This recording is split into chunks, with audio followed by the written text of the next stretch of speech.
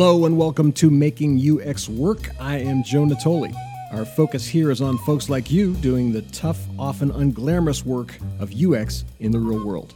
My guests share their struggles, their successes, and their journey to and through the trenches of product design, development, and of course, user experience. Before we get into it, I'd like to give a quick shout out to our sponsor, Stash Studio, a streetwear clothing brand focused on quality products with a positive message, inspired by the resilience to turn a negative situation into a positive outcome, something obviously very close to my heart for those of you that know me. The Stash mantra is that even in the darkest times, there is a light revealing prosperity. Find your light, let it guide you through the darkness. Visit stash.studio to check out their incredibly well-designed products and learn more. My guest today is Russ Traister, who is still very new to the world of UX, but in his own words, has a passion for helping to make things suck less. While he especially enjoys the research-related portions of the UX design process, Russ has had a very wide-ranging career across multiple industries, as you will hear. But the one constant and the thing that I really believe led him to UX is his very real and very honest empathy and concern for his fellow human beings.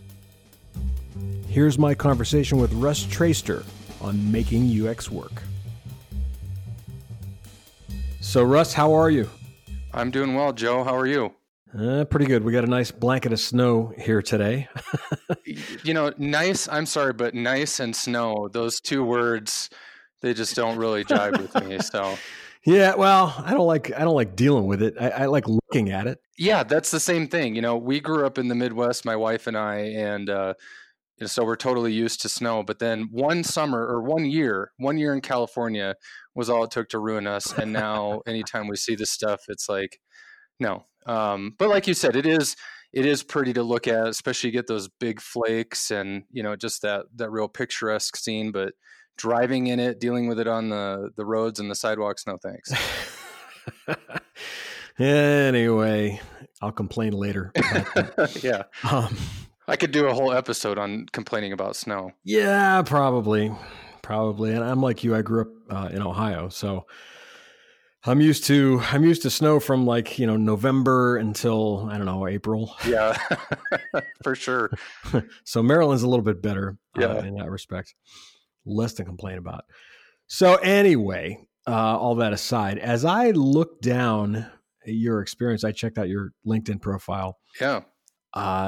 You've done a lot of very different things, my friend, and I find that very interesting. Tell me a little bit about how you sort of went from your earliest jobs to, moving towards UX now. I mean, how did all of that take place? Yeah, well, it was kind of a process, and I'll try to keep this as short as possible. I tend to get a little bit long-winded when I tell this story, but my first interest in UX was actually in my undergraduate degree. I got a Bachelor of Science in Computer Science with a minor in psychology. And there was one course that was cross-departmental, if you want to, for lack of a better term, between the psychology and computer science departments, and it was called Human Factors and Computer Systems, which now, as I go back and look at the notes and the projects that we did in that class, 20 years ago, it's UX. It's exactly what UX is. In fact, we designed an interface for an ATM machine. We did user interviews. We did usability testing, all the kinds of things that you would do with UX design today before UX ever had a name. Right. And so that was kind of my first interest. And I didn't even know or think that was something that I could actually pursue. I just thought computer science, programming, that's what I'm going to do. So ended up getting a job after graduating college doing programming and found that it really just wasn't my cup of tea. I understood it, but not enough that I wanted to make a career out of it. And kind of a blessing in disguise, I ended up getting fired from my first job as a programmer after about 10 months. How did that happen? Well, I thought I liked to tell myself for the longest time, it was 2001. So right after September 11th happened. And I like to tell myself, oh, well, all these companies, they're making changes. The economy's taking a hit. So they're all just laying off people. No, I just sucked at it and I got fired. And like I said, it was kind of a blessing in disguise. I didn't really enjoy it that much. In fact, I had talked to my boss and said, I don't know that this is the right fit. And so anyway, from there, I just started. I didn't have a lot of experience in computer or in programming, and so it was difficult to find something in that field. I ended up going into customer service, kind of bounced around doing different things like that. And then, as you saw from my profile, I did kind of a total 180 and decided to give the ministry a shot. Mm-hmm. My dad has been a Missouri Synod Lutheran pastor for over 30 years now. I never thought about it growing up, never thought it was something that I wanted to do, but just kind of things aligned. I had actually started taking some classes for a master's in information systems, but then got laid off from Gateway Computers. If you remember them, they had a call center in Sioux Falls, South Dakota, where my wife and I were living, and they decided to shut that down. And again, like I said, from there, ended up going to seminary. That was a four-year deal. Ended up then in my first congregation in the Twin Cities area in Minnesota for about 3 years, and then went to a rural town in Nebraska for another 3 years. And then just got to the point where I thought, I'm not really sure that I want to continue doing this ministry thing. And in fact, it was at that point that I was just looking back today. I decided, I tried to figure out, well, what do I want to do? I've always had an interest in technology, had the background in computer science. And I went on to Udemy and I started looking at all these courses. And one of them was yours, Fundamentals in UX Design. And and it was at the time, like, I think I had some coupon codes or classes were cheap. And so I thought, well, maybe I'll brush up on my programming skills, or I'll check out this UX thing. So I just started buying all these courses like a hoarder. And Nice. And I never actually sat down and did many of them. So your course, UX Design Fundamentals, it just sat on my Udemy shelf for the longest time. I ended up then getting a job in IT. I ended up working at a company in Lincoln, Nebraska, doing service desk work. So we did managed services for companies, their IT. They would call in and we would help them out over the phone or via email, stuff like that. And I eventually got promoted up in that company to where I was handling all of our internal stuff. And that kind of re-sparked that interest in the UX thing. Started looking around because I dealt a lot with our software that we used as a company. And I would always find myself thinking, why did they design this? And I was always sending feedback to these companies about the issues I was having use it, or about, the employees that I had to help out, them trying to use it. Mm-hmm. But basically it still got to a point, I still hadn't picked up your course yet. Still had it sitting on the shelf. It's like haunting you. It was, yeah. It was kind of always there. And I'm like, I should really do this sometime. And anyway, I decided, I didn't want to keep doing the IT thing. I thought, I've invested a lot of time and money and in the whole ministry thing. And I thought, well, let's give this another shot. So I ended up getting a position as a pastor out in California. That was the year that ruined us for winter, as I was telling you before. And so we lived out there, and really kind of from the get-go, I knew that the ministry thing wasn't right for me still. I wanted to give it another shot. You put basically 10 years of your life into something. Sure. I thought, maybe I gave up on that too early, but no, I decided that it wasn't the right thing. I ended up resigning, and that's when I finally picked up your course and went through the whole thing, and really decided, I'm going to give this UX thing a shot. Interesting. So that was kind of the start. So anyway, I've been talking a lot. That's all right. Want to throw in some questions or anything there, by all means. No, that's the point. The whole point is to tell your story. And here is what's really interesting to me as you're talking, right? I'm listening, and admittedly, I'm looking, again at these positions as you talk about them. Here's an interesting commonality that I see. All right. From software engineer to customer service rep to staffing consultant to tech support specialist to the gig at Wells Fargo. IT help desk to pastor, okay, in particular. Back to IT, back to pastor, back to, all right, now we're getting, into UX again. The common thread through all this stuff to me is that in every situation, you're in a position where your end concern is human beings. Right. Right.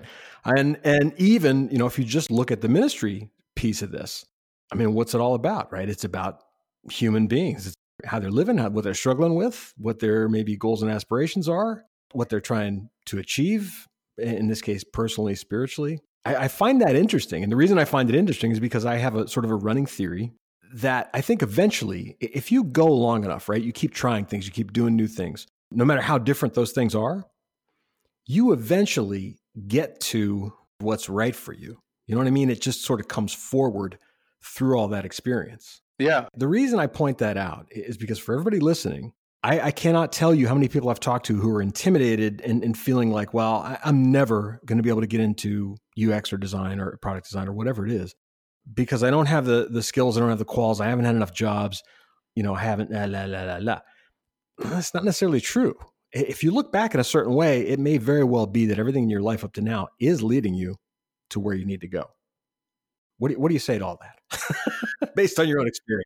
Yeah, I think you're absolutely right. And I've thought the same thing too, as I look back through all those, like you said, there's that common theme. I've always had a care and a concern for people and wanting to help people.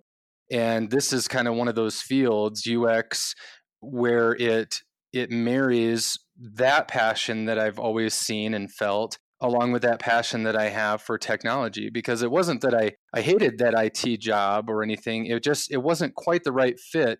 And like I said, as I was working with people and trying to use all the different software products that we had at our company and hearing their frustrations, I was the point person always to pass those on then to our software vendors. Right. And I've seen the same thing too, Joe, as I've gotten involved on the Twitter community with UX. So many people from so many varied backgrounds. A lot you hear of people working in customer service, then going into UX. Doug Collins, I believe that was his path. He said he was working in a call center, if I'm not mistaken, and just started kind of organically doing things that are known as UX now, and eventually working into that role. I think I'm right on that. Yeah, you are. But again, seeing that with so many other people too, just these varied backgrounds. But still, again, seeing those common threads where you see their care and their compassion for people, that empathy that is at the heart of UX. Right. And that's what it is, right? That thread is always there. And I think you find yourself in positions where you're like, part of this is okay. But like you said, it's just something's not right. It's not the right fit. Right. And I love this. All right. I love seeing the variance. Every guest I've had on this podcast so far, the path to where they are now has been widely varied. Yeah. Okay. And I love that because people say to me all the time, I mean, I get a lot of mail and people are always going, well, I don't think I could do it. Like, why me? And I think to myself, why not you? Yeah. All right. Why not you? I mean, there's just more than one path to this. I'm probably beating a dead horse at this point, but I just think it's a really important point because so many people, young people in particular, sort of psych themselves out, and older people too, who are looking for a career change, psych themselves out when it comes to design or UX or any of these things. And I think they're all viable paths. Yeah, I totally agree with you.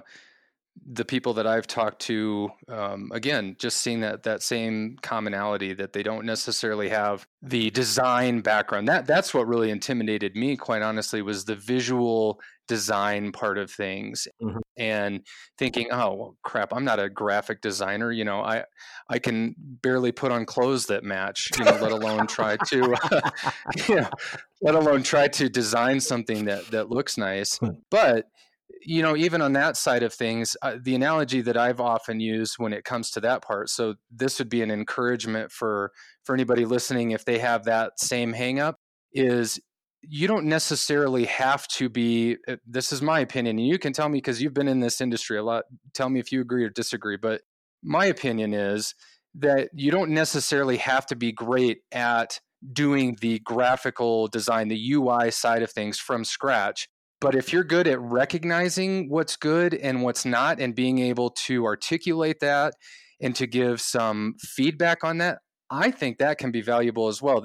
I said I was going to use an analogy. I think of it like interior design. Yeah. And I joked about, getting dressed. Like, if you give me a blank room and say, okay, design this, you've got unlimited budget, whatever, just go ahead and design it as you see fit, that's most aesthetically pleasing to you. I would be overwhelmed with that. I wouldn't know what to do. I don't think I could design that room to save my life. Mm-hmm. But if you give me that room after it's been designed by somebody else, a professional interior designer, I could go through and tell you, yeah, I like this, I don't like that, and here's why, and at least back it up with some rationale. And to me, that's still a valuable skill set to have. And I see that then for myself is, I would love to work on a team where maybe I'm not the one tasked with having to come up with those designs from scratch and develop all the UI, but to work with others who are really gifted in the visual side, and then use, my gifts on the psychology side or just, human interaction side to say, let's tweak this, maybe let's move this here or whatever. Does that make sense? That makes total sense. And I think that's an absolute truth. Okay. That's a mantra that I repeat to developers in particular all the time, because I speak at developer specific conferences, programming specific conferences. And a lot of the teams I work with, I can't tell you how many clients I've had where there were no designers, no UX people, no anything. And these folks are responsible for both. And what I tell them is, I get that you feel like you don't have any visual talent. I'm here to tell you it does not matter. Okay. That doesn't mean you cannot create a product that has a good, clean user interface that follows rules of good design. It's a matter of knowing the rules. Yeah. Okay. It doesn't matter whether you can do it or not, right? Whether you're the person who can sort of imagine that stuff out of your head, it doesn't matter. It's a valuable skill. Don't get me wrong. I happen to be both. I started out in graphic design, but that's not always the case. And it's just like the should designers code thing. It's the same argument. Do you need to understand how it works? Absolutely. Do you have to have an understanding of good versus bad and what level of effort maybe is involved so that you're proposing things that are realistic, right? Or reacting in a way that's realistic or suggesting changes that are realistic? Of course. Do you need to be able to physically do it? I don't think so. Yeah. All right. I really don't buy that. And I think part of the reason there's all this conflation of visual design and UX and front-end development is, and this is one of the areas that I happen to be cynical in, I guess, is that companies for a long time, business as a whole, is largely sort of fairly ignorant to what all this is. And that was true when graphic design was a thing. Okay. Graphic designers were people who just like pressed a few buttons and made everything pretty. Nobody had any idea how much effort goes into good graphic design, visual design.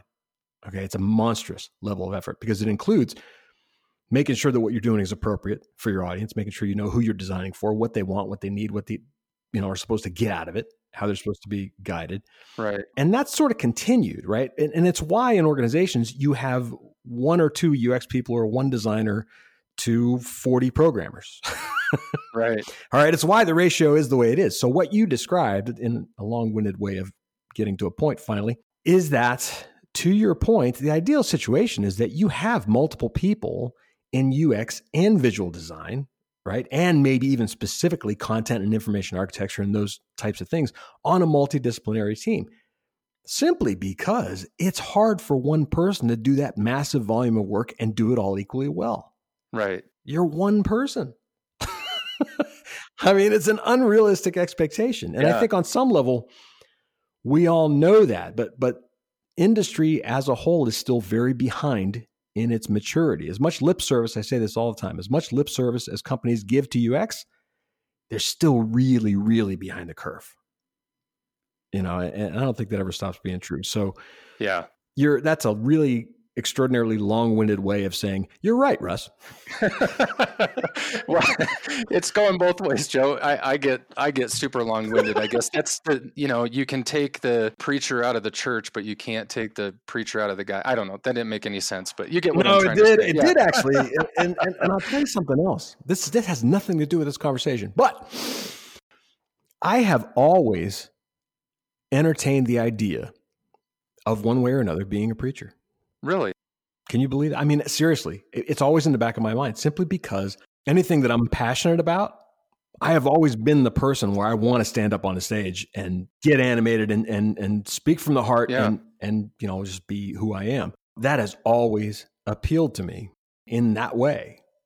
My sort of spiritual beliefs are sort of a mix of things at this point, but the passion and the fire and the willingness to go on about it, that's always been part of my thing. That's been part of my makeup for as long as I can remember. Just occasionally I go, that would be really great to do.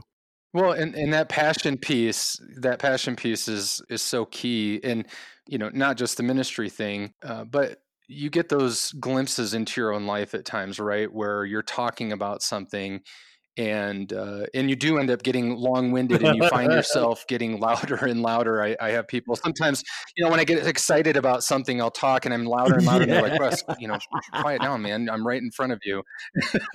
So, yeah, I get that. And that was, incidentally part of why I decided to leave the ministry because, and there'll be people that'll tell you, and I think rightfully so, it's not all about the passion and that you're not going to have that all the time. And of course that's true in any career. But for me, it was just one of those things where the more time went on, I'm like, my heart just isn't in this like I think it should be, especially for a position like that. It really requires the person, I think, to just have that. And like I said, for me, it just wasn't there. I wanted to go back to what you were talking about with, not to change subjects, but to pick up a thought before I forget it, about the whole industry being a little bit ignorant to this whole idea of UX. And I think you're so right on that. And I'm basing it, if on nothing else, just look at job descriptions that you see. Yeah. How many of them do you see where it's UI/UX or, the other way around, or you see that there's this emphasis on the graphic design? And so I think that's why I had the intimidation I did, because as I look through those job listings, it's like, well, you've got to have a graphic design background. And I think, and tell me your thoughts on it, but to me, I'm guessing it's coming out of that ignorance to some extent, where companies, now UX is finally becoming, over the last, 5 years or so, whatever, is becoming a known thing, or it's becoming more known. Yeah. But it's still not to the point where people really understand it. Yep. They just know, oh, this is something we should probably have. And they still kind of conflate it with the whole graphic designer, which brings me to a question that I wanted to ask you and get your thoughts on. I saw this discussion going on the other day. I think Doug, again, may be the one that did it on Twitter. Instigator. Yeah. And it was about, what about that term UX design? Should we call it something else? Is that word design becoming a hurdle or a speed bump of sorts? What are your thoughts? In one respect, yeah, but so is UX. Okay. So is any number of titles or practice names that I could give you right now. They're all problematic. Okay. When we say UX is sort of known now to companies, that's not entirely true. The terms are known to companies. Sure. The terms are known. Okay. What is actually involved in the work isn't. Now, it's easy to say, well, they just, they don't get it. And these people are just clueless and rah, rah, rah, rah, rah, and get on your soapbox. You have to look at it from the context of their environment. Okay. From the time you go to business school anywhere of any kind, okay, whether that's an online program or you're at university or whatever, in any number of traditional fields, let's say that are business related, and IT is included here. Okay. Information technology of any kind, computer science, whatever the case may be, even fields like marketing and things like that. There is no curriculum specifically around user experience, around human factors, around product design, around visual design, UI design, around all the things that we sort of take for granted, right? To us, this is the majority of our world. To all those folks that came up in different programs that have all these positions, they're never exposed to it. Even all the business websites that give lip service to UX and product design and all these terms, read some of those articles. It's surface level stuff where you can tell like they really kind of don't get it. And in a way, that's just the nature of that beast, right? They're brought up in a way where they're sort of insulated from a lot of that to the moment they get inside an organization, and that insulation continues. So I guess where I'm going is It's a matter of trying to combat that and communicate back that, well, actually, I do more than that. And here's what that is. In the case of job descriptions, right? And I say this all the time. If you read the job description and you think it's a company I want to work for, and I think there are some things I could do to help them, and maybe, 20% of what you see in that listing sounds good and the rest of it is like, yeah, but I don't do any of that, apply anyway. Because there's a really good chance that they don't really need those things that they have on that list. They just don't know what they need, so they're throwing everything in that description, right? Well, okay, well, we think it's this. I mean, I'm very serious. Right. A lot of recruiters and hiring managers do that because they feel like, okay, well, here's what goes with that position. They're winging it too, to some degree.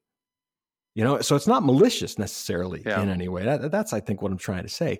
It's just, it's a misunderstanding. Just like UX and design folks misunderstand developers and programmers and business people and marketing people and sales people. That cuts both ways, but never just assume that has to shut you down in any way.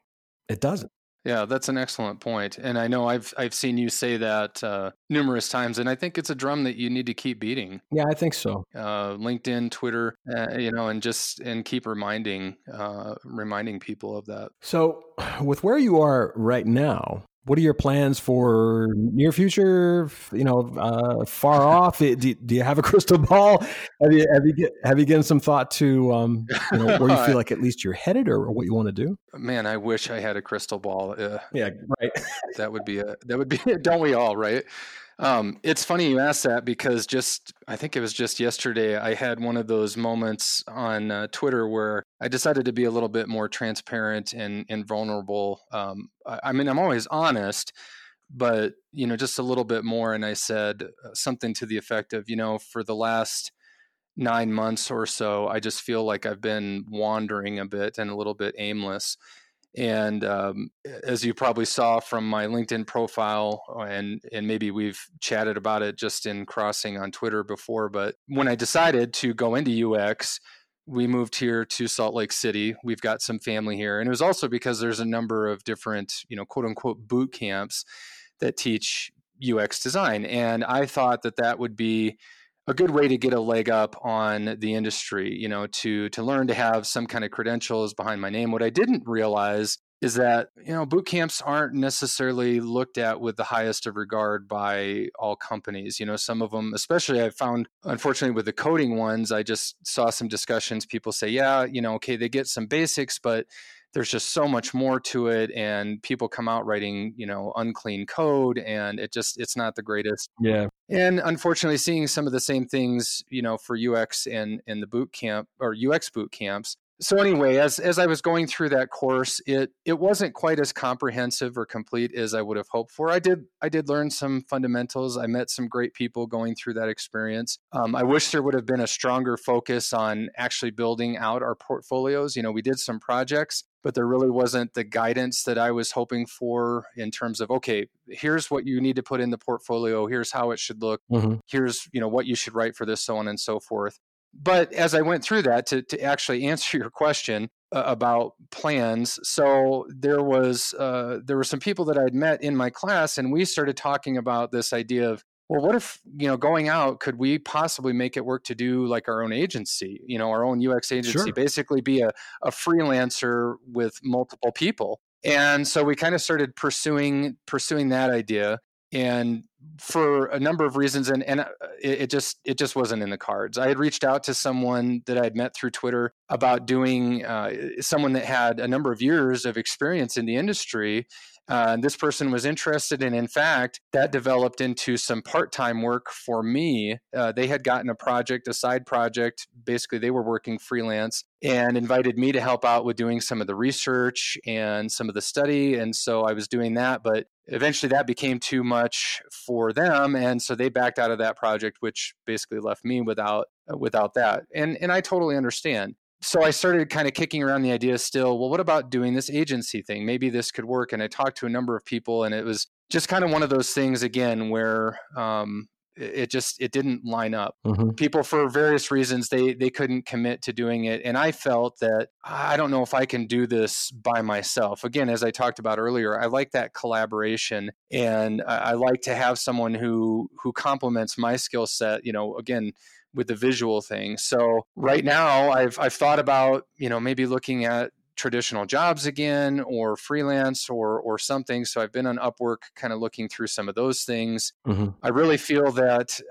that the research side, again, that human connection, talking with people, doing the usability testing, doing the user interviews, surveys, that's where I feel my skill set lies. And so I'd love to get into that. But as I've looked at job listings and things, UX research is few and far between. Yep. Again, it's still one of those things where you see a lot of people looking for more of the generalist. So quite honestly, I don't quite know. I don't know where I'm headed. I've thought about maybe I just go back into IT. Not quite sure. I'm kind of just kind of wandering a little bit. Yeah, and there's nothing abnormal about that. I mean, what you're describing is what everybody goes through one way or another. Yeah. I my entire history has been, okay, I kind of think I want to do this.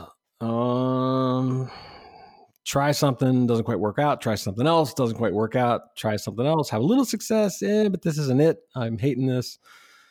Do something else. And I just sort of dove in and tried stuff just because I was either naive enough or bold enough or whatever it was to believe that I could. So this is no different. I mean, you sound like you're fairly clear on what you're after. And in a way, one of the things that you said at the beginning when we first started talking was that, you were the person who was always saying to these organizations or these software vendors or whoever, there's a problem here. And if this worked this way, or if it, didn't do this, it would probably be better. And that's probably part of your DNA, right? So yeah, part of figuring out where you need to go is finding opportunities to simply apply that in any way, whether that's a paid gig or not. Now, I'm not suggesting you give your opinions and advice away for free, right? But you can certainly start with organizations and businesses, for example,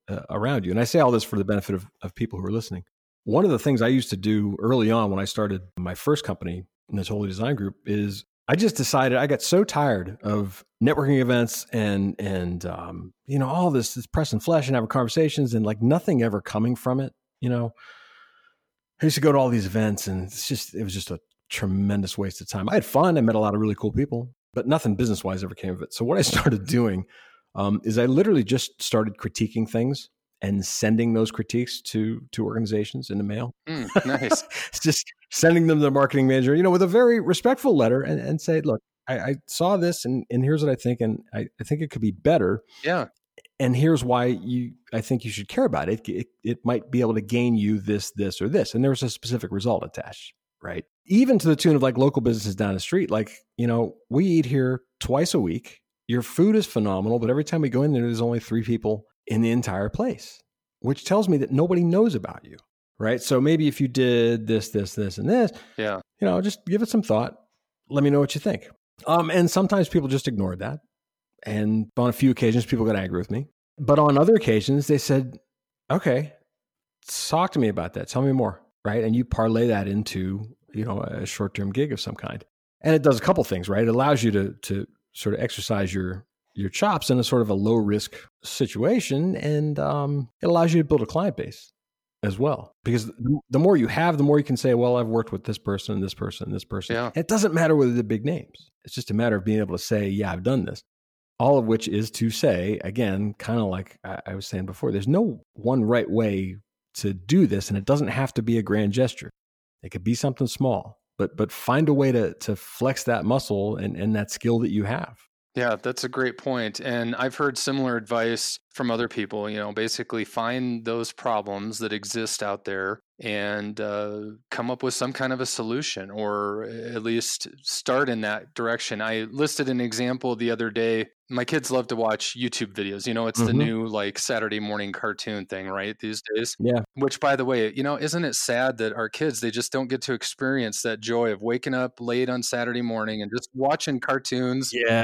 till noon, sitting in your pajamas. Uninterrupted. Yeah. And now everything's on demand. But so they watch YouTube. They watch YouTube videos, and there's a number of channels that they subscribe to. And I noticed one day they were sitting there and they were browsing through, it'll give you suggestions, right? Of, here's something similar to what you've liked, or here's a new video on a channel you subscribe to. And they were going through we have a smart TV. So they're going through with the remote, and they would go to a video and they would watch it for just a few seconds, and then they'd go back out again. And I'm like, what are you guys doing?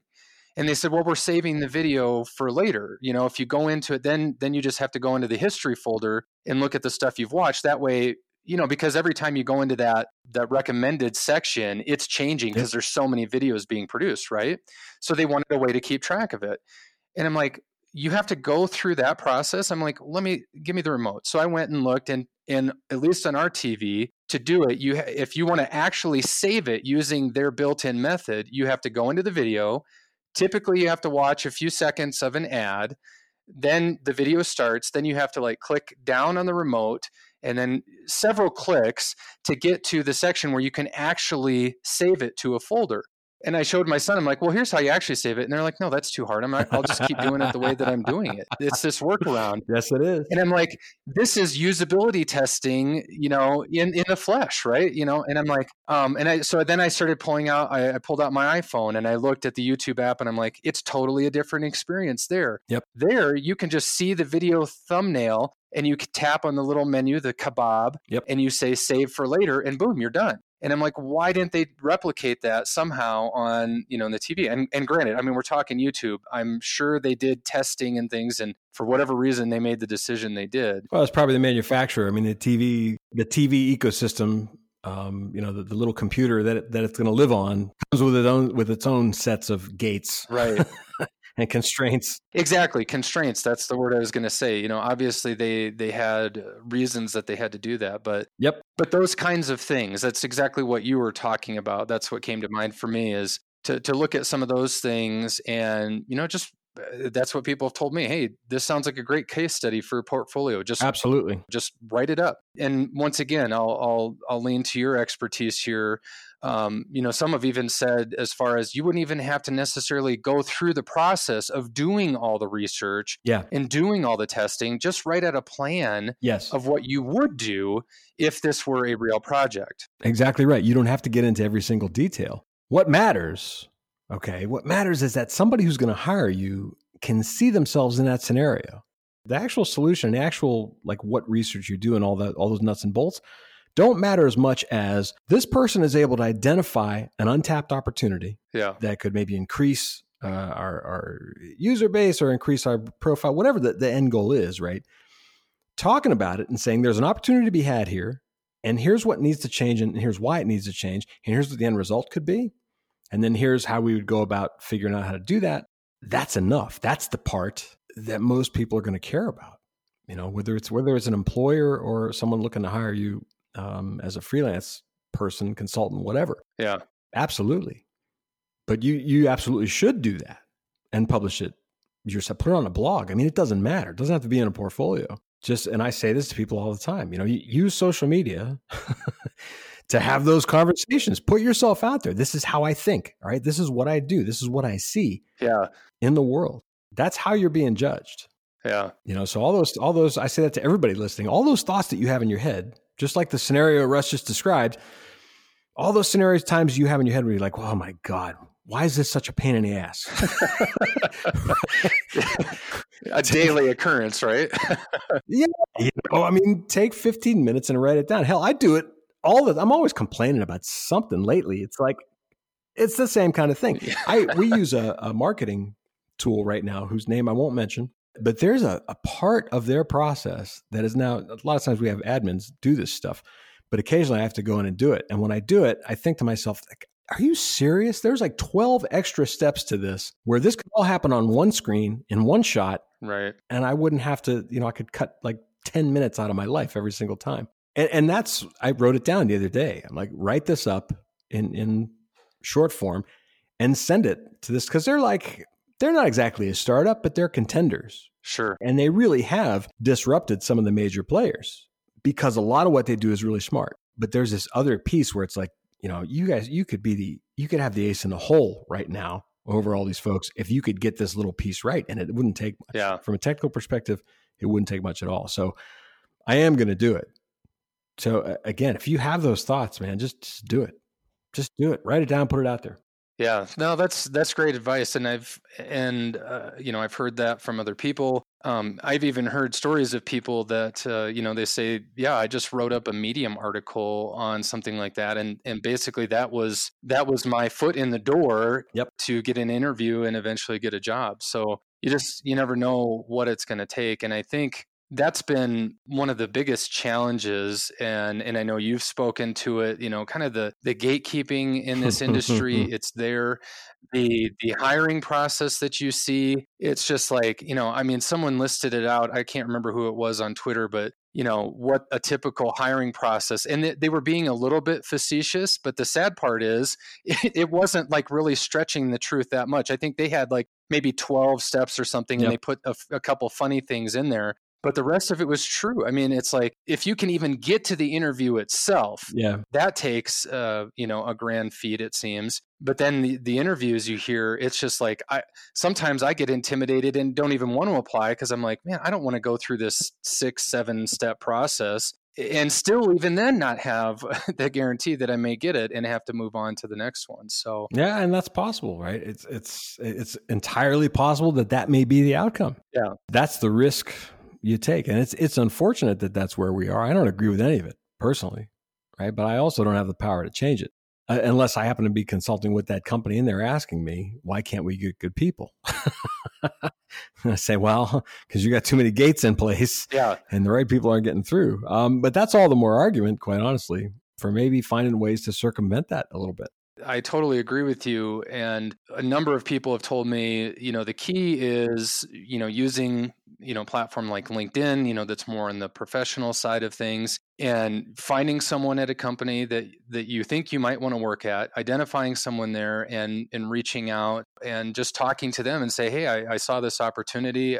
I think maybe I might be a good fit. I'd love to hear your story about how you got there. And, what you enjoy about it. And let's just chat and see where this goes. This brings up another point that I'd like to ask you about, because I know you've mentioned this several times, especially on LinkedIn. And I think you're absolutely right. Talking about that, you get so many requests from people saying, hey, connect with me. And it's always the gimme, right? Yes. And I know you've said that multiple times, like, come to people with what you can offer them. The challenge I see, and so I'd love to hear your advice on this, because I'm sure this will apply to other people listening, is when you're in a position like mine, where I'm really still looking for that big break, that first big break, and I'm reaching out to people, I don't feel I have anything to offer them personally. And so really, I am kind of in a position almost of gimme. And I try not to come off like that, but what's your advice to kind of help get around that? Does that make sense what I'm asking? Like, yeah, it does. Well, see, there are a couple of different kinds of asks. Okay. And you can ask for help without offering something in return. It all depends on how you do it. The things that I talk about on LinkedIn specifically, here are the kinds of requests I'm talking about. I'll get a blind request from somebody that's maybe 6-7 paragraphs. In other words, the sum total of what they are asking me to look at, comment on, and be specific about and give them guidance is something that would take about 20 hours worth of my time. Oh, wow. Okay. That's when you do that and say, in a way that doesn't say, if you had the time, I'd really appreciate it, and I'm struggling. That's one thing. It's another thing to say, I need this, and if you could do that, blah, blah, blah, blah, that would be great. Yeah. Life doesn't work that way in any respect. Right. All right. I get asks all the time where people say, look, there are a few things at my job, or I'm looking for a job, and I'm really, really struggling. And if you have 5 minutes, I just have 2 questions I'd like to ask you and get your 2 cents if you have the time. And I understand if you don't. That's a very different ask. Yeah, for sure. Okay. It's a very different ask, and I will make time. I will find time somewhere to get back to that person. All right. I will always do that. And I think you'll find that most people will. In some cases, if what you're asking is big, then you do need to find something, even if it's only saying, if there's anything I can do for you in return, just ask. Yeah. But there's also nothing wrong with approaching somebody and saying, I really would like some guidance on some things. And here's what that entails. And if you have the time, even just 5 minutes to point me in the right direction, that would be awesome. And if not, I totally understand. It's the way you ask. Yeah. It really is the way you ask. Now, in terms of talking to somebody about an open position, see, I think it's a couple things. If when recruiters post positions, and I only say this because I get hit up by recruiters on LinkedIn every day, and 90% of them offer me jobs that I would have had 15 years ago. Yeah. If not longer. So I know that they don't bother reading my profile. Right. And when I ask questions, because every once in a while I'll get one that looks like it might actually be sort of a part-time or like a virtual executive type advisory role. And I'm like, I'm interested in just about everything. So if it looks remotely interesting, I'll go, okay, tell me more about this. And then they disappear. And what I hear a lot from other people as well is when they respond to recruiters online, they pretty much don't answer back. Now, I don't know whether that's true or not, but if it is, all the more reason to find somebody in a UX position at that company. Okay, look up the same company on LinkedIn and look for senior UX people. And that's the person that you connect with and send a message to and say, hey, I saw this position was open and I talked to the recruiter, but I'm not getting any answers back. If you have 2 minutes, could you tell me a little bit about the job and what it's like to work there? There's nothing wrong with that. I honestly think you're more likely to get a response from that person than you are from the recruiter.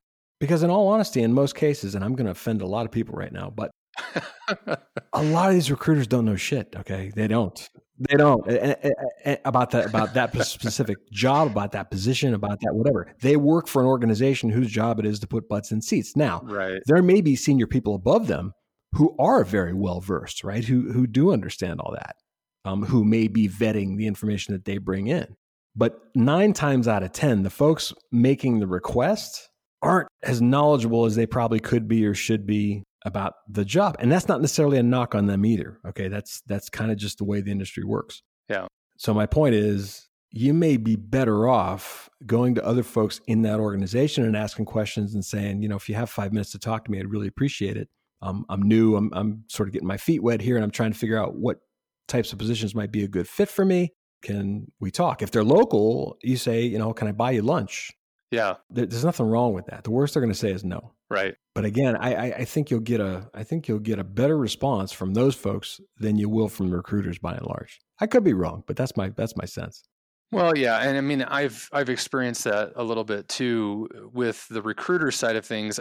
I'll get the ones that make me just laugh are.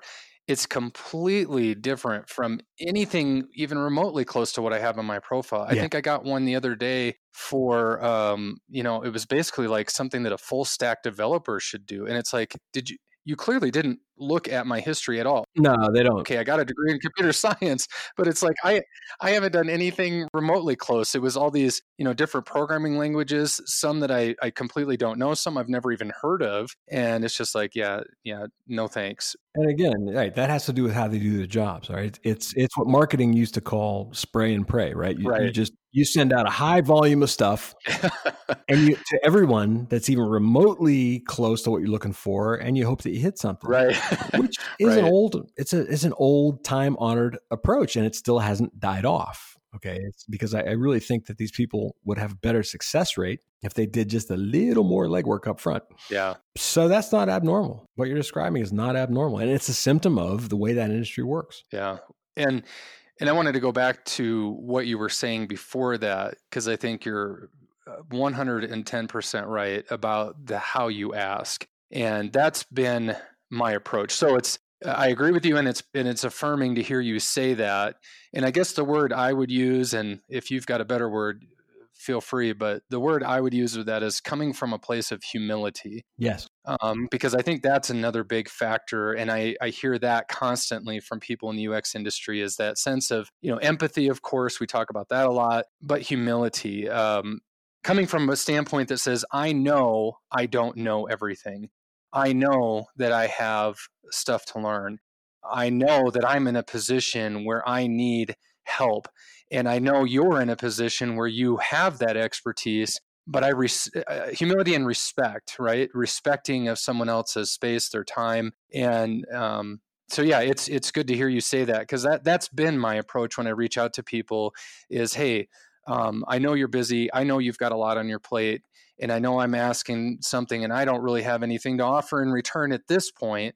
But I would love it if you could, if you've got the time, help me out with this. And if nothing else, if I can't give anything to you in return, I just promise that I'll try to pay it forward. Right. Anytime I can, Right. And kind of on that note is, I guess I've found this community in particular, when I say this community, UX in particular, and especially on Twitter, has just been a phenomenal group of people. Yeah, I mean, we're humans, so we're imperfect, and everybody's going to be an ass from time to time, myself included. Yeah, of course. And or everybody is going to think that they've got everything together, but by and large, I've seen that humility. I've seen that willingness to help. Even like I was mentioning, that tweet that I put out where I said, hey, I'm kind of wandering aimlessly here. The number of people that commented on it, the number of people that reached out in direct messages and said, hey, man, you doing okay? If there's any way I can help, or I can relate to what you're going through. It was awesome to see that. And on that note, I want to thank you for pointing me to the Twitter community. You probably don't know this, but the way I found out about it and the way I got engaged was because after I took your Udemy course, you mentioned in there that you've got that closed Facebook group. Mm-hmm. And so I joined that. And I'm not big on Facebook anymore, but I did join your Facebook group. And I remember one time somebody asked a question like, where do I get the best feedback? Or if I need to get a critique or help. Yeah. And you said Twitter. Yeah. Because it's quick, it's fast, people are engaged. And I was like, I had this Twitter account seriously for 10 years and I had like 20 followers. I hadn't really tweeted anything of any substance, but I decided to go on there and engage. And I started following you. And I think through that, I found Doug Collins, who's huge in the UX Twitter community. Yep. So anybody else listening to this, if you haven't heard of Doug Collins, follow him. I mean, he's daily doing these, UX talks where it's just engaging and getting people to talk. And through that, just got to meet a number of people. And the UX chat done by Better UX, they do that on Thursdays. Yep.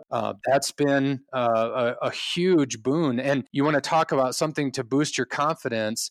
And going back to that stuff we were talking about earlier, where you realize you don't necessarily have to have the specific training or a specific background to be able to contribute. That's right. That's been one of the biggest things for me, is just seeing, look, wow, I actually do have something to contribute to this conversation. And again, even there, I come from a standpoint of like, well, all my years of experience, no, I'm coming to it of a place where I say, hey, I don't have that much experience in the industry, but this is what it seems like to me, or this is what I think. And then people say, yeah, you're absolutely right, Russ. Or, well, I can see where you're coming from, but it's actually a little bit more like this. So it's a learning and a refining process, which has been really cool. But again, what a supportive group, what an encouraging group. Totally agree. It's really been great. So thank you for pointing me in that direction without even knowing you were. Well, you're welcome. I'm happy about that. I mean, and that's what I love about it as well. Okay. You're always going to have people who are going to jump in and act like gatekeepers, and some people exist simply to tell other people that they're wrong. Right. And Twitter's a great place, for them to do that. Yeah. And that's okay. You just have to sort of take it with a grain of salt. But I mean, like you mentioned Doug. Doug just does his thing. He's like, I got something to say. I got a feeling about this. So here's what it is. And he does so in a very honest, open, respectful way. And what I keep telling people is like, this is what it's about, right? That's all it takes. Yes. All you have to do is be respectful. And I understand the temptation to sort of lose your temper sometimes, and that's partly because the medium encourages it. Yep. But at the same time, I think, I've had arguments with people on Twitter, and by and large, by the third or fourth exchange, we're both singing the same song and going, you know what? I understand what you're talking about. And I'm actually with you there now that I get it, now that I understand. And that stuff is valuable. Yep. I think it's really valuable. And I think, to your point, you have to take advantage Absolutely. of the medium. There are a lot of really good people out there who are willing to give you their time and are very generous. I mean, when I wrote my book, in my head, and somebody said, I can't remember who told me this, but they said, look, just come up with a list of people who you would, just bend over backwards to have them read it and give you an endorsement, because that's a thing you do when you write a book. So I made a list, and I said to myself, you know what? I don't care whether some of this is unrealistic or not. Yeah. So I put Dr. Don Norman on the list. And I'm thinking to myself, like, there's no way this is not happening. Like, he's friggin' Don Norman. Right. The godfather of UX. Right. So I find his contact info and I contact him, and he's like the nicest guy on the face of the earth. And he goes, sure, send it to me. Nice. Right. And he didn't have time to give me like a huge review, but he did give me something, and it was very kind and very generous. And I thought, okay. And the lesson from that, and the reason I say that, is because you don't know what's possible if you don't ask. Yeah. And like what I said when I asked for people to review the book was, if you do nothing but just give me your opinion, that's okay too. Yeah. Because I'm always, no matter how long I've been doing this or not, I always feel like there's always something else to learn, and you'll never learn more than when someone gives you an outside, unbiased opinion on something. But all you have to do is ask. And if you ask and you're respectful, right, and you're upfront about it, instead of a long rambling paragraph, I've been following you, lead with what you're asking. Right. And why you're asking it and why it's important to you. Yeah. And just be respectful about it. I can't tell you, and Twitter and Messenger in particular are ripe for this. I get these messages. Hi. Hi, Joe. Can I ask you a question? Are you serious? Just come out with it. I don't have time. I mean, I would. It would be awesome if I had time for the polite. Like, hell yeah, good. How are you? How are you doing? What are you up to? Yeah. You want to be polite, but it's like there are only so many hours in the day. Right. Right. Okay, I can't respond to every message that goes, "Can I ask you a question?" Can I? Right. No. Put the question in the statement. Yeah. Like, just tell me now. Just Or like one of my teachers in high school like to do, can I ask a question? Well, sure. You want to ask another one now? Yeah, right. Just come out with it. Yeah, be direct, be respectful. And like you said earlier, I mean, when you do that, what's the worst that they're going to do? The worst they'll do is not respond at all. Right. The second worst is they tell you no. And you just kind of move on. So, and obviously this goes without saying, but I'm going to say it anyway, because I'm constantly shocked at the amount of people who do it. If you send a request and that person doesn't get back to you within, say, 24 or 48 hours, do not send 3 additional emails saying, I sent an email 3 and I haven't heard from you. Like, right. Okay, look, the world doesn't revolve around your request. Not because that person is better than you are, right? Or that they don't have time for you. No. It's that aside from work, okay, life itself places a lot of demands on people. And there may be something going on, that they can't. And I say that because I learned that lesson the hard way about, I don't know, maybe 16 or 17 years ago, where I was hounding a prospect who was going to become a client, right? And then we're at the point where we're doing a contract, and they just disappeared. So I thought I was being the squeaky wheel, right? By being persistent. And I was polite, but still, I was a pest, okay? I was emailing them like twice a week. Come to find out, this person's child had died. Oh, wow. I don't say that to bring everybody down, okay? But you don't know what's going on in somebody else's life. So. Right. You just don't know. Yeah. You give it a couple weeks. If you haven't heard anything after 3 weeks, send another email, say, just tell me. If you don't have time for this, just say, hey, look, don't have time for this, no problem. But don't hound. No, that's also great advice. So we're getting towards the end of our segment here. So I want to ask you some hot seat questions. All right. So first and foremost, what's a hidden talent that you have that not very many people know about?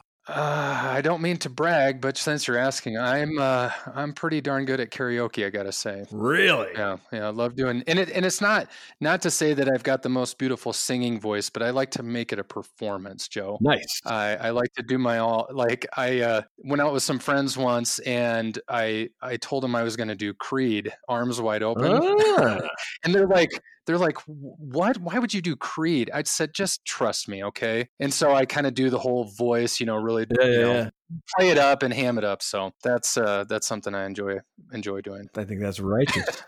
That's righteous. I've done that once or twice in my life, and I actually did enjoy the hell out of it. I mean, I've played in bands, off and on for a long time as well. And it's the same kind of thing. It's like standing up on stage and speaking, right? I like to be up there. It's fun. Right. Let's see what's next.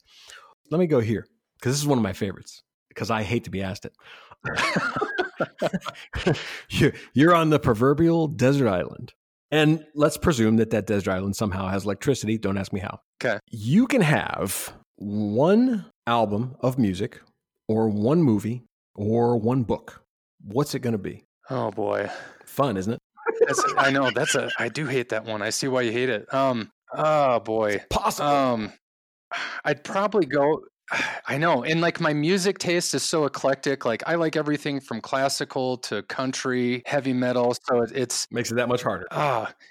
I would probably say a movie. I would probably say a movie. And if I had to pick a movie, it would probably be National Lampoon's European Vacation. Tell me why. One of my favorites, Chevy Chase in those days, just the slapstick, goofy comedy stuff. I think that would probably be my go-to.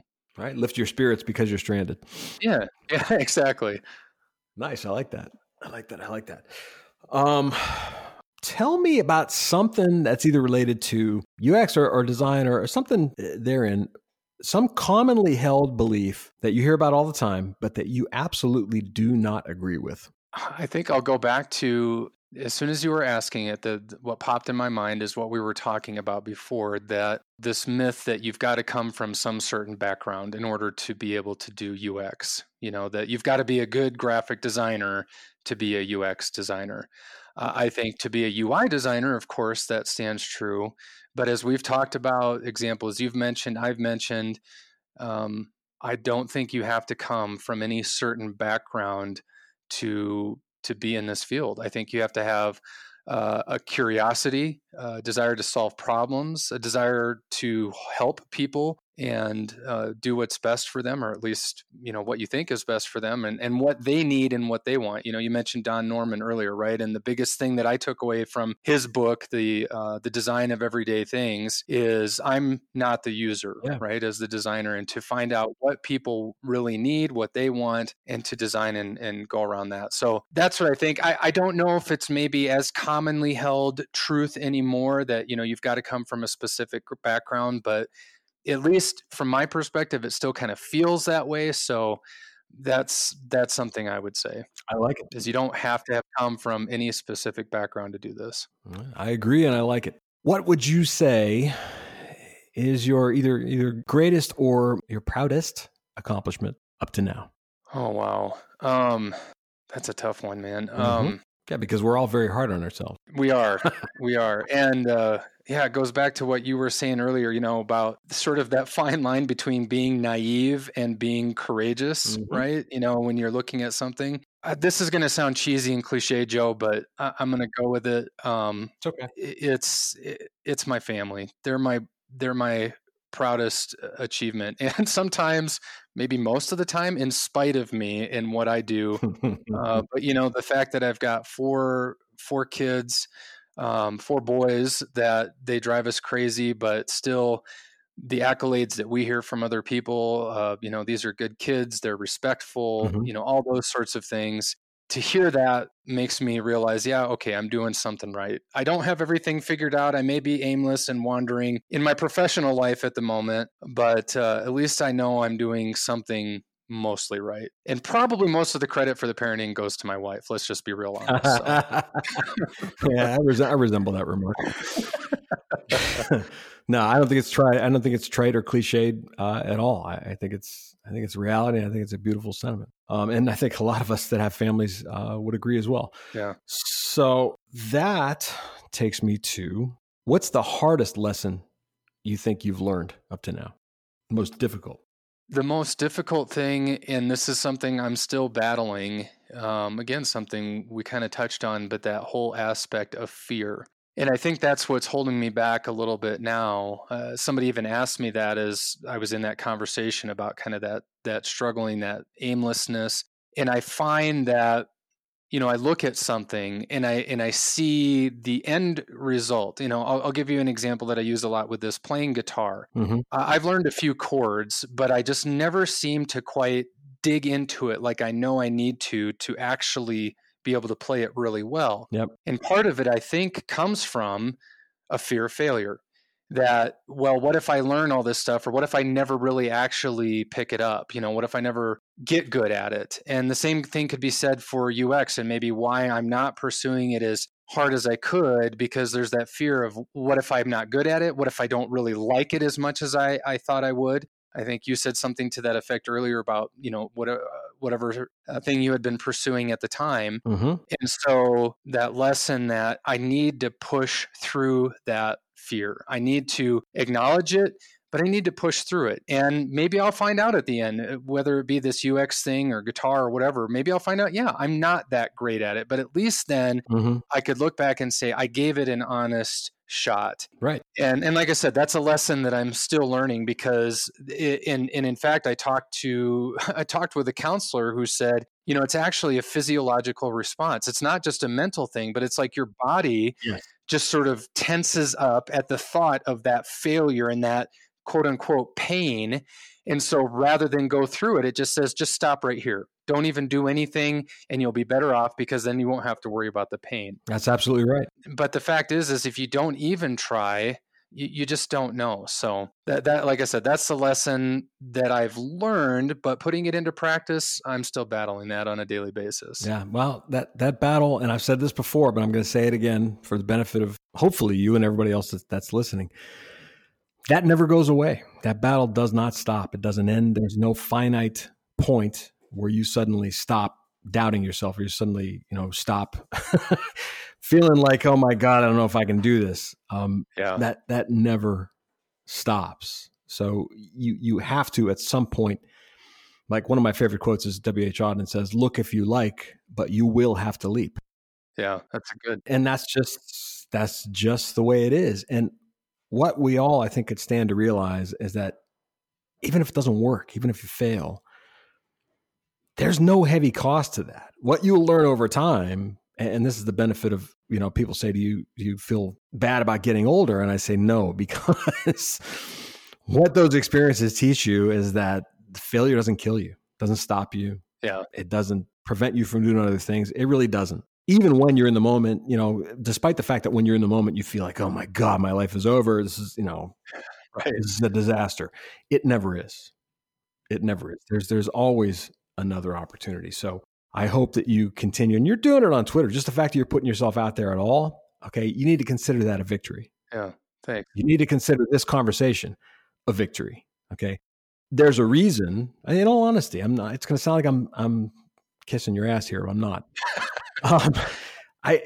There's a reason I wanted you on the podcast, and that's simply based on your interactions with people. Like, this is somebody who really cares about this stuff. It's somebody who has an interesting opinion, has something to say, right? Has conviction, is very astute at observing certain things and seeing patterns. And it's just, that speaks to who you are. All right. So all of those things are victories. You need to see them as such, right? That's ammunition pushing you forward. Whether you go or not, all the events of your life up to now are sort of pushing you in this direction. So I think you're going to be fine. Joe, thank you so much for saying that. And I can't tell you how much of an honor this has been to have this conversation with you. I mean, you're one of a handful of people that I really look up to in this industry. Like I said, you're the person I credit with knowing what UX is and getting connected to the Twitter community. So for you to say those things is humbling and affirming, and I appreciate that more than I can put into words. Like I told you, when I got your request, or your invitation to do this podcast, I kind of did one of those things where I'm like looking around, when you see someone in a crowd and they're pointing towards you, you start looking behind you, like, you're not looking at, you're talking to me. And it's been an honor, and it's been great. Thank you for that encouragement as well. That means a lot. You're very welcome, but keep in mind that all I do is tell the truth as I see it. Okay. It has been an absolute honor talking to you, my friend. Likewise. I wish you well on your journey. I look forward to conversing with you more on Twitter. Yeah. And I hope you have a great day. Thanks. You too, Joe. All right, Russ, take care. You too. That wraps up this edition of Making UX Work. Thank you very much for listening, and I hope that hearing these stories gives you some useful perspective, some encouragement, and I certainly hope that you remember that you are not alone out there. Whatever you're dealing with, someone else has been there, and just like you will, they have found a way to make it work.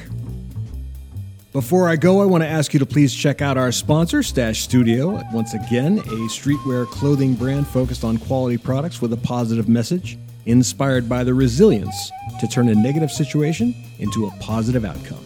Visit stash.studio to learn more. I also want you to know that you can find links to our guests' social media profiles, websites, and other things that they have accomplished by visiting givegoodux.com/podcast, where you will also find links to more UX resources on the web and social media, along with ways to contact me if you're interested in sharing your own story here. Until next time, this is Joe Natoli reminding you that it is people like you that make UX work.